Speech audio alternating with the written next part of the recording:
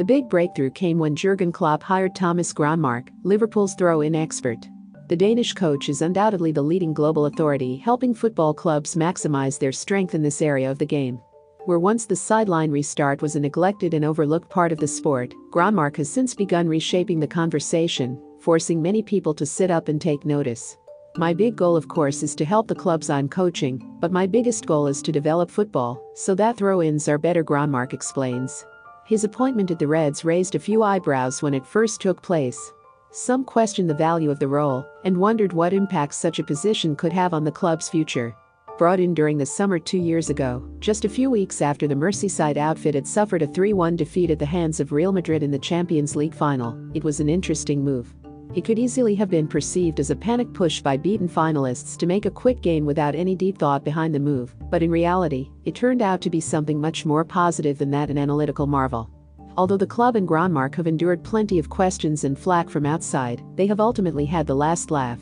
Liverpool have improved many aspects of their performance in order to become Premier League champions-elect and Club World Cup holders, as well as Champions League winners, but the drafting in of Gronmark has certainly been one of the most eye-catching maneuvers. Gronmark is an influential figure who is helping to recalibrate people's perceptions of throw-ins and the overall game as a result, but he's also modest in not wanting to blow his effect on Liverpool's success out of proportion. Liverpool have fostered a cohesive siege mentality that pits them against the rest of the world. Under Klopp, the Koppites have seen their side blossom from a gegenpressing machine that came close to honors against all the odds into a silverware-addicted club who crave win after win. But how much of an impact has Gronmark had? And does he think that his arrival has made the difference in the club's transformation from nearly men to title clinchers? It's always hard to say if it's 7%, 15%, or 21% of an improvement, but I can say that you can see on the page and the statistical analysis that Liverpool has really improved, he says. It's clear that Gronmark believes in his abilities and in the influence he is having on the team, but he's not relying on blind self-indulgence to give credence to his part in the awesome growth of the Reds. Rather, he is backing himself based on the unbiased numbers and data, which clearly tell the story of a trailblazing mind who has become an important part of their artillery. Another aspect he is totally confident about is that football's delayed turn to pay attention to the effect of throw-ins is not simply a reactive move to find another quick win.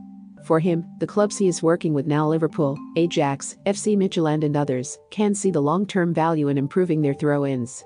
The only thing I can say is that people are calling throw-ins marginal gains, but I think that's a really bad misconception, because it's not a marginal gain, he explains. If you look at throw-ins, if you look at the situation just before the throw-in is given, and then the following situation, the defending and attacking throw-ins are taking approximately 15 to 20 minutes of a match. In Liverpool, before his arrival for possession of throw-ins under pressure, the club had 45.4 and were number 18 out of 20 in the Premier League, third last. Last season we went to an increase of 33% and went from number 18 to number 1 in the Premier League. Clearly, Gronmark's presence on the training pitch is having a positive effect from a purely statistical point of view. The Danish Supremo has really nailed down the best way to get Klopp, the players, and the rest of the staff to buy into his methods. Not only do they like his approach and his philosophy, but they are putting it into practice in matches. Improving possession retention and decreasing the risk of conceding goals from throw-ins deep in your own half is one thing, but for the fans, one of the most important results would be the number of goals that they are scoring from throw-ins. As Gronmark outlines, they are turning throw-in related possession into converted strikes. So, the team's investment in this area is having an impact where it matters most. This season, we also scored 13 goals from throw-in situations all around the pitch. And it's not the long throw-ins towards the opponent's goal, because we're not doing that at Liverpool, says Gronmark, before going on to define why they are not harnessing the power of this tactic. We could also easily score 10 goals in Liverpool with the long throw-ins, because Joe Gomez has a really world-class throw-in. We saw that in the match between England and Croatia, a little more than a year ago. But, if you want to score 10 goals from long throw-ins in the Premier League, you also have to take 10 long throw-ins in every game, and do we want to see that at Anfield or on other pitches we're playing at? No, because it's not Liverpool's style.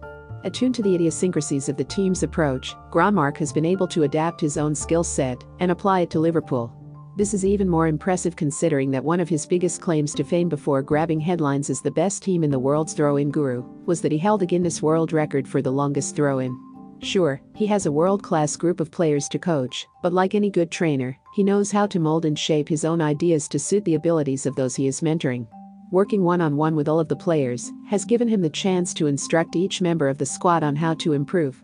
Unlike free kicks or penalties, where some performers have an innately higher success rate of converting, creating chances and being a danger, Granmark believes that all players are coachable on throw-ins. Even if you aren't naturally comfortable with this oft-forgotten aspect of the game, he is convinced that you can learn it and get to grips with the technique. For example, in Liverpool when I started in July 2018, Andy Robertson really got everything and improved to world class with throw-ins after a short time, seeing the free space and knowing when to throw fast, when to have patience, and wait and everything. You can say that Trent Alexander-Arnold is also world class with throw-ins, but it took him half a year to reach that stage. So, he had a little bit of a slower development, but I think every player can improve their throw-in ability a lot, it just depends how you should coach them. His work with Midtjylland underlines Granmark's willingness to modify his approach and play to the strengths of the clubs with whom he works. Not this season, but the last 4 seasons in Midtjylland in Denmark, we scored 35 goals on long throw-ins. So, like 8, 9, 10 goals a season, he outlines. Clearly, the short and long game is there for clubs to exploit through Granmark's expertise, but it is obvious from listening to him that he is full of ideas and only starting out on his journey. With plans to publish a book in the future, he is eager to continue passing on his knowledge so that more and more clubs can benefit from a renewed interest in how to maximize the potential of throw-ins. Already, the fascination with his services has gradually grown from year to year. What started with one club has since grown to a list of 8 teams who are benefiting from his expertise. Things are certainly trending in the right direction, and the general consensus combined with the data is helping to turn the tide surrounding the conversation about throw-ins. In fact, in the face of harsh judgment, Granmark remains steadfast that his knowledge base has enabled him to become more of an authority on the subject than anyone else, particularly pundits who spout hollow soundbites. The criticism where people either have no knowledge at all about the subject, and I don't really care about it, he admits. For me, okay, they are former players, but they don't really know anything about throw-in coaching at all. They are really taking the approach like they did 30 years ago. And then every time a pundit is saying something negative about my throw-in coaching, it's really great for me because it's a big commercial when they are doing this. I didn't feel the need to call them dinosaurs but that's what the fans call them. Like most groundbreakers, Thomas Granmark is finding out what works and what doesn't on his own. He's paying no attention to ignorance and is powering on with the task of mentoring the stars of today so that the talents of tomorrow can appreciate throw-ins for what they are. An important piece of the game that should be weaponized. Gradually, the dialogue is changing, and the Dane is playing a huge part in that. Remember to follow Golia by hitting the follow button and slapping a 5-star review on the show or tapping the love icon. Let's get to 1 million followers and tune in daily for new episodes.